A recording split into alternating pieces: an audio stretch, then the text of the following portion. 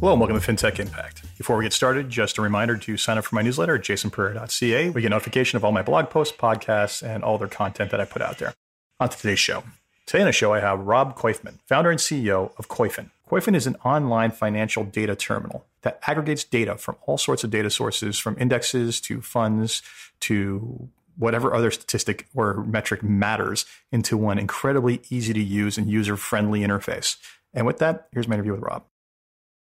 Hello, Rob. Hey, Jason. Thanks for taking the time today. Thanks for having me. Excited to talk to you.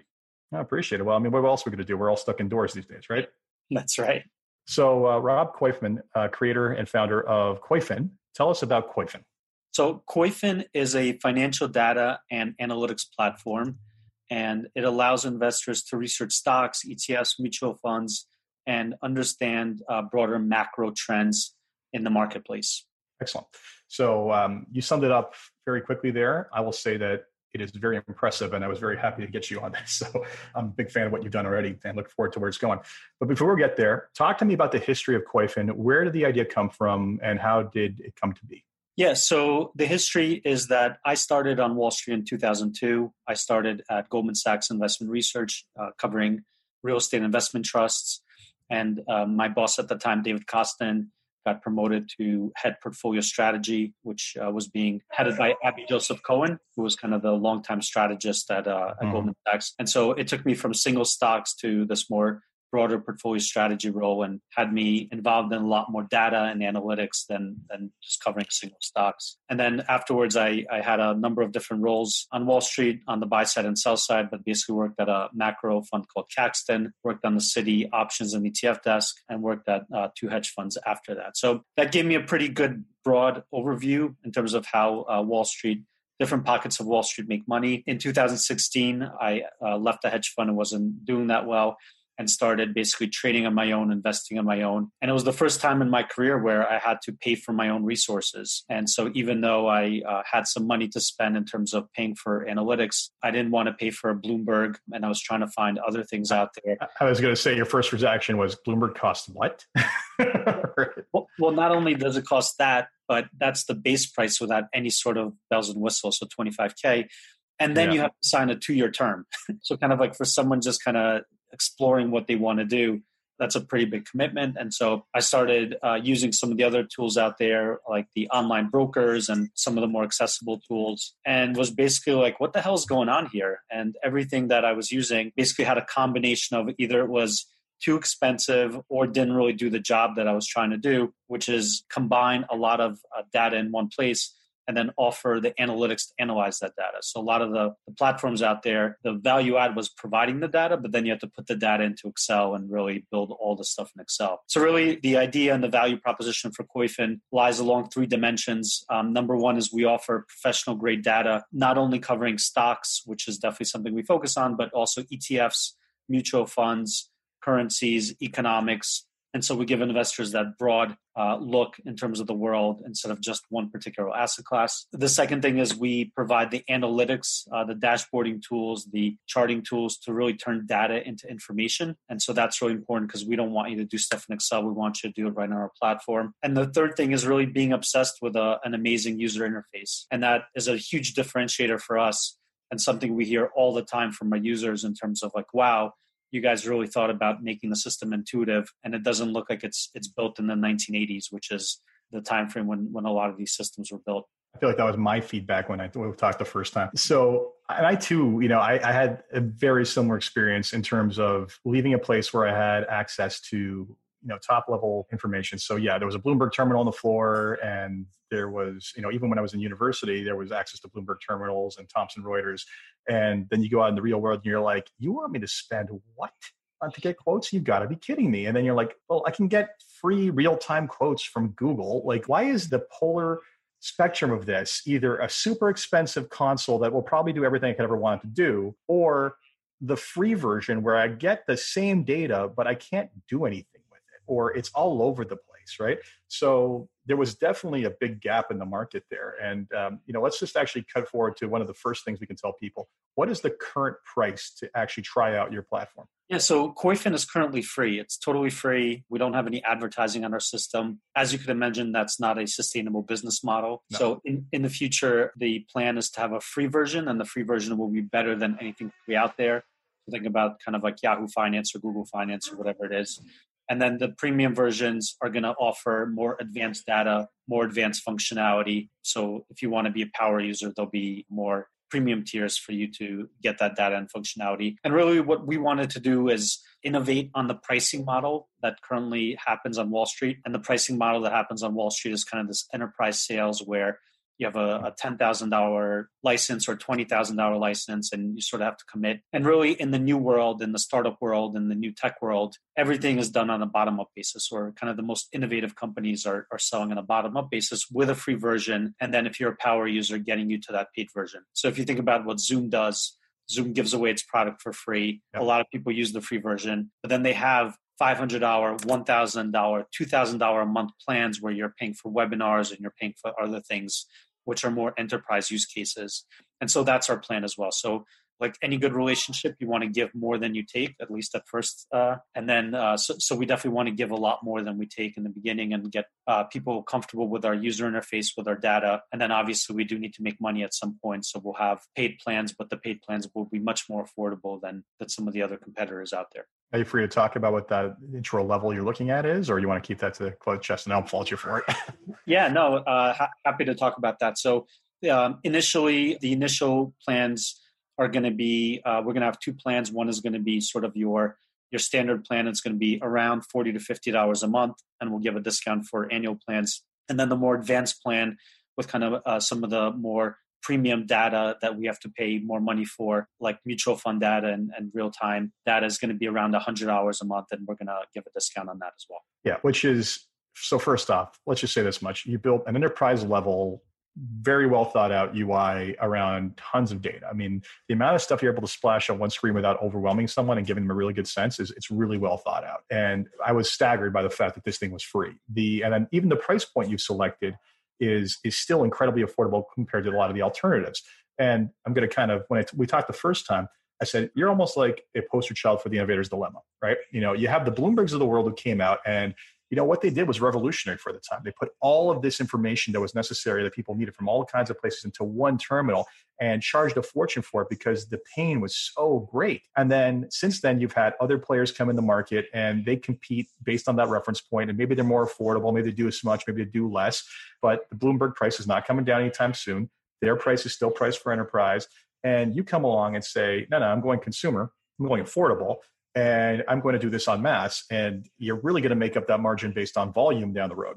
And as you basically start to bring in money in, you're going to be able to reinvest that back into more functionality. My hope is that those guys start to worry about you because that's exactly how the innovator's dilemma comes about. It's a market they didn't care about. You're going to take that over and you're going to iterate and iterate and iterate to hopefully knock them off their perch at some point. Yeah, I think there's a lot of truth in what you said. In the next 3 to 5 years, I don't think Bloomberg should be scared about any of its business. They very much have a very particular pain point that they're solving, and they solve it very well, but for very few people. Yeah. And one of the things that we want to do is offer a prosumer type of product. Prosumer meaning it's available to the consumer, it's available to the enterprise. Because at the end of the day, consumers and professionals analyze stocks or analyze the market in very similar ways. There are definitely workflows that enterprises and financial advisors and RIAs need to do that consumers wouldn't need to do. So, for example, model portfolios or create a deck for their clients. And that's going to be something that we offer as a separate package, or something that we offer geared towards RIAs and NFAs. But at the end of the day, if you want to know which sectors are leading, which factors are leading, which stocks are leading, how's my portfolio performing, I want to create a portfolio, what's the valuation, all these things, there's a common denominator between consumers and professionals. And the differences are fewer rather than overwhelm the two groups. Yeah. So let's talk about the product itself. Okay, so we've talked about the price, we talked about the goal. Explain to the layperson, and the only way you're really going to appreciate this is by looking at this, and that's at koyfin.com. I highly encourage everybody to check this out because it's become my go-to for market information. Basically, tell me about the general layout and design decisions that you made surrounding this. Yeah. So one of the things that I thought about is kind of what does innovation mean for design in this field? And we actually innovated a bunch of things, but we actually took some things that we thought were done very well by the legacy players. So an example of the innovation that we did is we made a product totally web-based. So we said anything today should be on the web. You don't need to download anything. You sort of go to our website, you log in, you create an account, and you start using it for free and later on for paid. So there is nothing to download. Another thing that we did was really take the latest graphing and data visualization technology and use that to create all our dashboards and all our graphing so that everything feels live, everything feels like it's a application, but it's on the web. The thing that we kept the same that we thought about a lot is I really like how in a Bloomberg, it's a single page application. So if you think about kind of like Bloomberg started in 1983, I think, they did a lot of cool stuff that is actually being now copied by startups and being kind of like, it's kind of new thing. So if you think about social networks, Bloomberg was the first social network. They created that social network of chat. Very true. And so they didn't call it a social network, but that's exactly what it is. And people pay for that. Graphing and data visualization, I think Bloomberg does very well. And that's something we wanted to focus on in terms of, hey, let's really make our product excel at data visualization and graphing.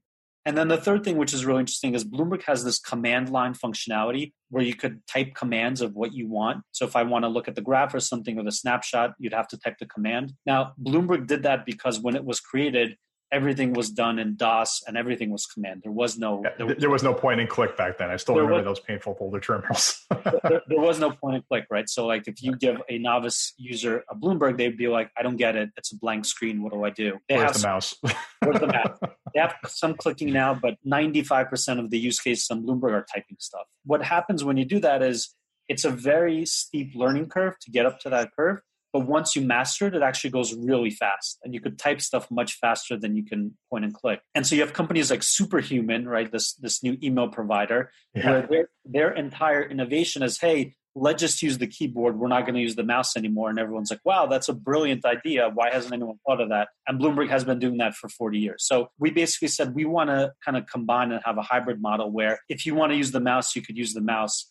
But we have this really awesome functionality where you can type shortcuts. And if you learn the shortcuts, you could really get through the system really quickly. So we try to marry the two. So that's sort of how we thought about the innovation in terms of user design and sort of keeping some of the other things that have been done very well. Now you made me realize that I should be using the shortcuts the entire time. I just tried, and yes, it's a lot faster. So it's interesting. It's there's definitely kind of two schools of thought to UX, and one is, hey, like, let's just make this as novel as possible so that it's what they're used to, versus no, if we train them, it is far more effective, right? And it's like every program that uses keyboard shortcuts. If you're going to spend a lot of time in Excel, learn the shortcuts. If you're going to spend a lot of time in Adobe, learn the shortcuts, because it takes so much longer to click on menus and find stuff than it does just hit two buttons, right? And when you do, it's like rocket fuel to your productivity to some degree. So you basically kept a lot of what was good in those places. Let's talk about how you've taken a ton of data here, like just an absolute ton of data, and you found an effective way to basically put that in front of people. And you've broken these down into a couple categories like markets, equities, fixed income, and macro, and subcategories. How much trial and error and experimentation was in trying to find the kind of right blend of data and display? Because this reeks to me of, oh my God, I think you probably A/B tested this to death. Yeah, it's an interesting question. And what we want to do is even though we have a lot of data on our platform now, we actually want to add more and more data to our platform. So the key about adding more and more data to your platform is you don't want it to overwhelm the user, and you don't want it to kind of convolute the actual information that the user is trying to find. So the way we think about our platform is we've built the analytics layer, and then we're going to be hooking up more and more data pipes into that analytics layer. So whether it's credit data, or whether it's options data, or whether it's international data, or whether it's macro data, or FX swaps, or interest rate swaps, whatever it is, at the end of the day, all that data is analyzed via dashboards and via charts and via graphs. And as long as you make it easy for users to find that data and to browse that data, there is really no limit on how much data you can introduce to the system. In terms of like, why now? Why does Koyfin exist now and it couldn't exist 10 years ago or 20 years ago? Is really it AWS? It's definitely AWS. And so it's AWS. And because all these other companies have been trailblazers in taking this data and making it usable and analyzing it and creating frameworks for analyzing it, we've been able to piggyback off of that instead of creating our own servers and figuring out how do the servers talk to each other in databases and stuff like that. So it doesn't mean that it all goes smoothly and you could do it with a snap of the finger, but that's something that we've really benefited from even though we have so much data in our system and it's on the web, it really feels live and there is no delay and there's not a lot of waiting to retrieve data. It's very true, and it's interesting. It's the AWS effect comes into play so often, and just I'm sure you're seeing it too. Like the speed at which so many of these companies I speak to are developing at, it's just staggering. I've literally sent off requests for a performance change on a Thursday, and it comes out on a Tuesday, and I'm just left going, well, what just happened? Like they used to say, well, that will put that on a roadmap for 6 months out, and you're like, wow, that got done in days. That's nuts. So so that just bodes well for people like you who built great dynamic systems that you can just continue to iterate on top of and continue to hammer more in there. And it's interesting too, you made the good point about the amount of data you have and not overwhelming people, because you don't want to build so much functionality in it that you just start coding for no good reason, right? What's the statistic? It was like 10 years ago, the average user of Excel used something like 10% of the functionality. And if I was to bet where it is now, there's no way it's gone up, it's gone down, right? So most people tend to use software on a very superficial level. I would say that you also did a number of very smart things in UI design and building a lot of visual cues into this. Like it's very easy to know what's clickable, what's not, very easy to know where the drop boxes are, very easy to know. Like even if you look at a chart and you're like thinking, okay, it's a static chart, but there's a bunch of functions on the bottom that, okay, this is something I can play with. A little camera icon for taking snapshots, expanding graphs. A lot of, I would say, almost consumer level UI UX went into what feels and at first glance and looks like at first glance as an enterprise level product. Yeah. So thank you for saying that. So you definitely have an eye and experience in sort of looking at products. And I think we benefit from the fact that there's so many great products out there right now. And internally as a team, we sort of say, hey, who do we want to copy or who's doing a great job and sort of go out there. And I'm not going to mention any names to protect our secrets, but great artist steal. Exactly. So there's a lot of inspiring products out there that we copy or that we took our inspiration from in designing the stuff. And the consumerization of enterprise is just what people expect. There's no one sitting in an enterprise who's not a consumer in there at night and on weekends. So if you're using a Bloomberg in your day job, you're still using Airbnb on the weekends and you still expect some sort of level of intuitive user interface and friendliness. So we've really taken the time to do that. And the other thing I mentioned on your point of having a lot of data is if you're kind of like let's say you're an equity investor, or you're an ETF investor, and you don't care about macro, or maybe you do care, but you sort of don't know what instruments are out there or how to put them together. What we did is we created these cross-asset dashboards where we took all our data and then we organized them based on different asset classes so that if you're not following currencies, but you want to say, hey, I wonder which currencies are outperforming year to date just to kind of see the trends. We have a currency dashboard that you could just sort performance, sort of see out there and be like, wow, I didn't realize the Brazilian real is down 40% this year. What is going on there? Oh, wow, there's a political upheaval going on. So this kind of concept of browsing different data sets is really interesting. And I think for investors is really important because everything's connected today. And I'm glad you went there because I would say that what you've also done pretty much to sum that point up is that it's the consumerization of enterprise level knowledge distilled into something that is easy to digest for the consumer. So perfect example here is in your markets section, you have a factor analysis breakdown, right? Factor analysis is not something the average consumer investor would normally talk about, right? If at anything, they'll probably talk about dividend payers because that's like, the opiate of the masses when it comes to investing. But how does that contrast to small cap value like a DFA play? How does that contrast to momentum or growth? Those sorts of things that, the reasons people are buying into certain companies are just things that, again, the academic literature has proven are just, you can lump in categories into companies into certain categories that are factors.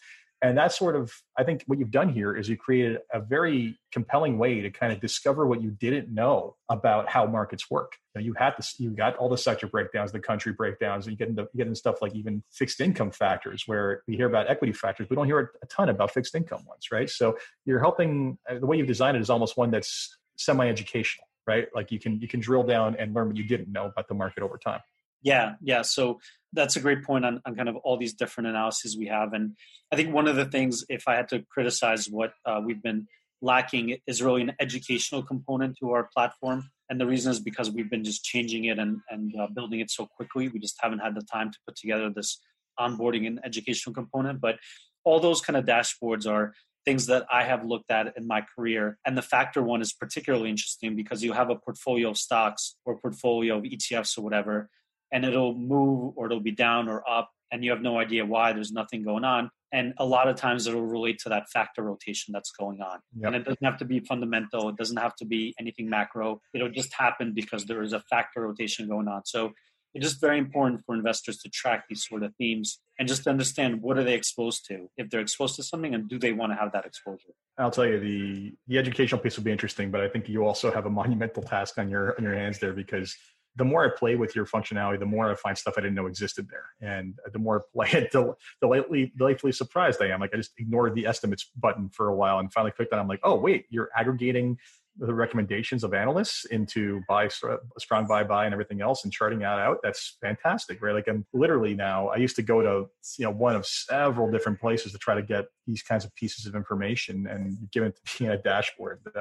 Needless to say, the fanboy aspect of my conversation is definitely coming across here. I love it. Keep going. Yeah, I mean, there we go. I just found your Go to Edgar button. I didn't realize you had integrated a button that basically takes me to regulatory filings. Well done, man. So I think, so I would say whoever you hire to do your education piece, oh boy, they got a lot of explaining to do. A lot of stuff for sure. Oh yeah, no. So when you started out on this journey, basically, you started off with your mindset as to what you're going to do. What were the things that went differently that kind of surprised you, right? You sought out to put this all together in an easy, friendly user way. Was there like a key fundamental decision on design or direction that you ended up saying, oh my God, I can't believe we're so wrong about that? Yeah, so a couple of things. So one is that we've iterated a lot on our product. And I always have kind of like a future vision of what our product will look like. But we've had kind of from the first iteration to the second to the third to the fourth. Looking back at our first iteration, it's sort of kind of laughable. It's like when you see Amazon's website in 1998 and you're like, how did people use this? I feel the same way about kind of version 1 of Koyfin, because we just kind of said, hey, you should be ashamed of your first version, as Reid Hoffman says. I'm ashamed now, but at the time I wasn't ashamed. So one is just kind of like design is all about innovation. And I was lucky enough to bring a co-founder on a year after I started, Rich Miedo, and he basically taught himself how to design and how to code. And so he's doing all our design now. And I have an input, and we work together on defining what the path or the ultimate outcome should be and how it should look. But he's the one that's designing everything, and so he's done a fabulous job, and so very happy about that. The other thing is, when I was starting out, I had no experience in terms of hardcore coding or developing a startup or engineering. And I made every single mistake. And so for me, it was just like, hey, let's just go out and find a bunch of coders to do this. And so I literally was going out to these like coding academies and trying to recruit students and being like, hey guys, you want to code on a startup with me? And it's like asking a freshman in finance to like start a hedge fund with you, because there's just so much knowledge that senior engineers and developers have that takes just a long time. And it's a very complicated process to build all this stuff, to think about how all the pieces work together. So that's something I had to learn through trial and error. And then the finding good engineers and finding good developers who understand how to build a product is just the utmost importance of what we're doing. Yeah, you don't know what you don't know, and the youth of hubris is often going to get in the way. And as for looking back at your first product and being ashamed, I mean, I like to say it's the equivalent of looking into your high school yearbook at your first year, and either your haircut or your complexion or your wardrobe is going to make you cringe, but you're not going to be like, oh yeah, I had it figured out back then. What I wouldn't give for a haircut right now, even the one that I had in high school. You and me both, as I'm sporting. Yeah, we're both sporting beards. I'm not sure if that's conventional for you or not, but it's not for me. Yeah. Anyway, so basically, let's talk also about user experience. So I'm sure you're servicing several markets right now. Let's talk about the consumers. Let's talk about the advisor or RA market as well. And then any of the markets you want to talk about. Tell me how their feedback has been similar and different, and what they've liked and disliked about what's happened thus far. Yeah, so because our product is completely free right now, we have all sorts of people using it. What surprised me is that the number of consumers, or the number of non-professionals using our product and really trying to understand and learn what's going on. And I think it all kind of dovetails into the trend today, whereas everyone wants to do stuff themselves. It's the DIY mindset in terms of you have a rash on your arm, you Google it. You have a legal document, you try and figure it out by Googling it and stuff like that, or researching it. And I think today, even though you have this massive trend of obviously indexing and passive investing, people are always going to want to research, even if it's ETFs or a portion of their investments in terms of stocks. And we're seeing a lot of consumers and a lot of students on our platform, which is really interesting. Well, the students have the time, so the students and the consumers now have the time This is true.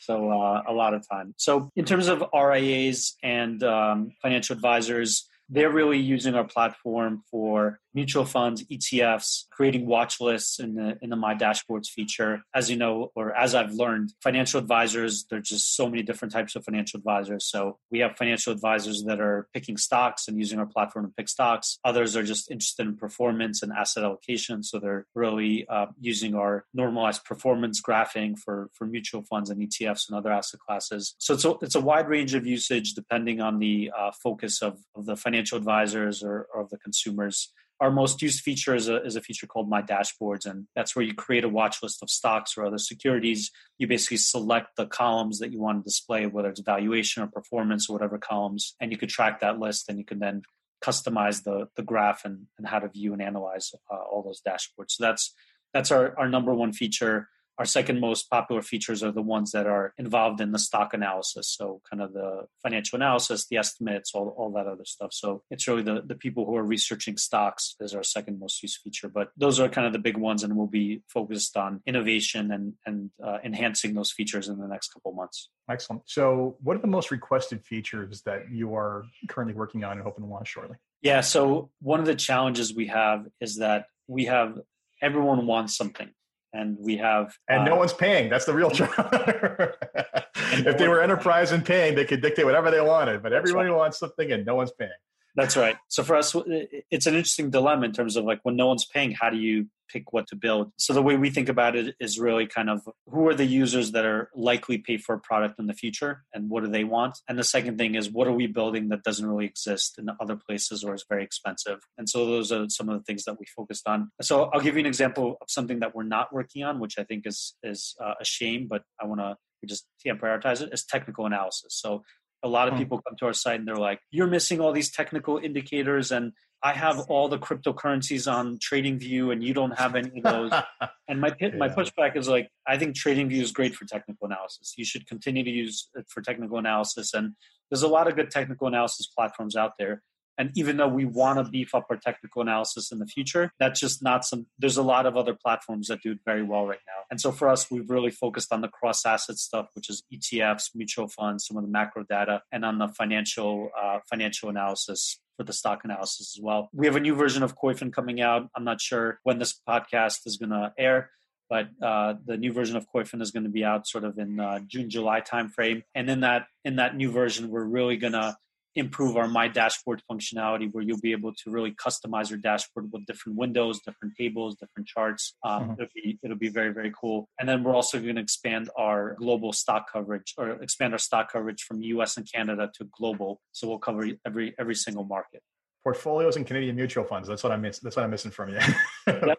And so in this kind of like new My Dashboards feature, we will have the ability to create portfolios. So you'll be able to kind of input prices and weights. But after that, after we release and sort of clean up this new version, we're going to focus on model portfolios because that's a huge request from our FA community. And so we're definitely going to do that and create it and build it in the spirit of kind of the friendly and useful UI that we have. So before we wrap up, there's 3 questions I ask everybody just to make you think. First one is, if you had one wish for something you could change in your company, your product, or the industry as a whole, what would it be?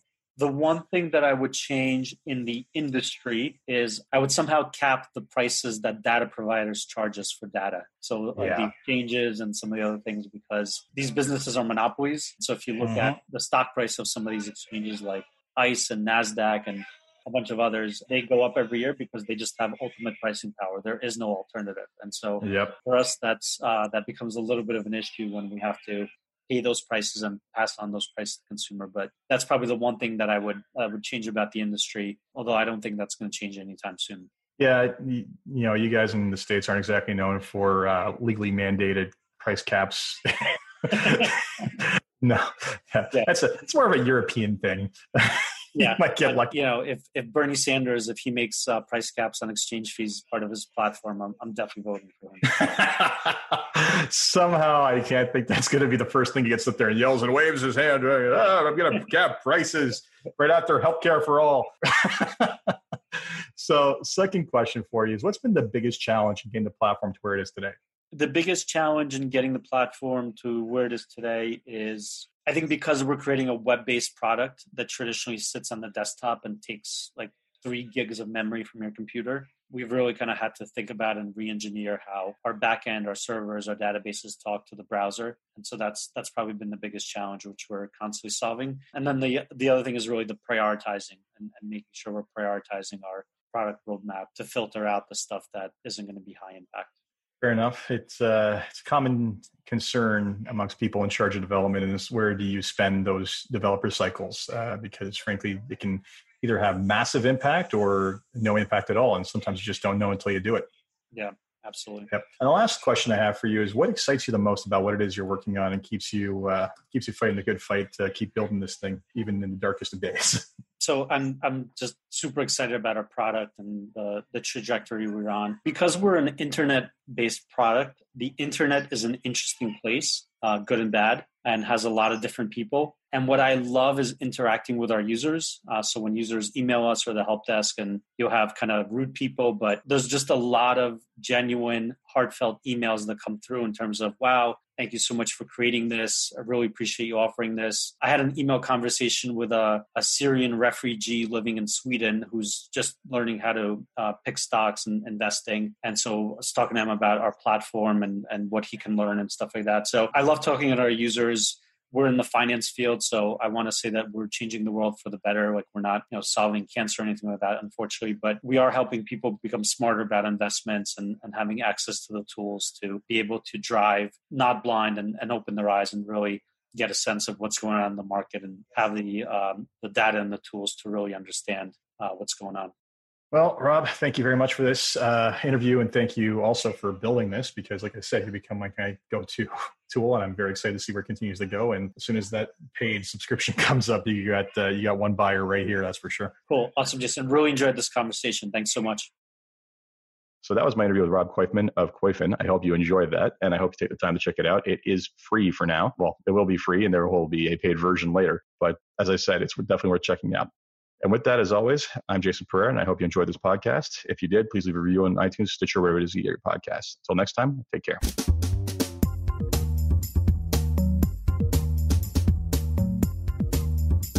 This podcast was brought to you by Woodgate Financial, an award-winning financial planning firm catering to high net worth individuals and their families.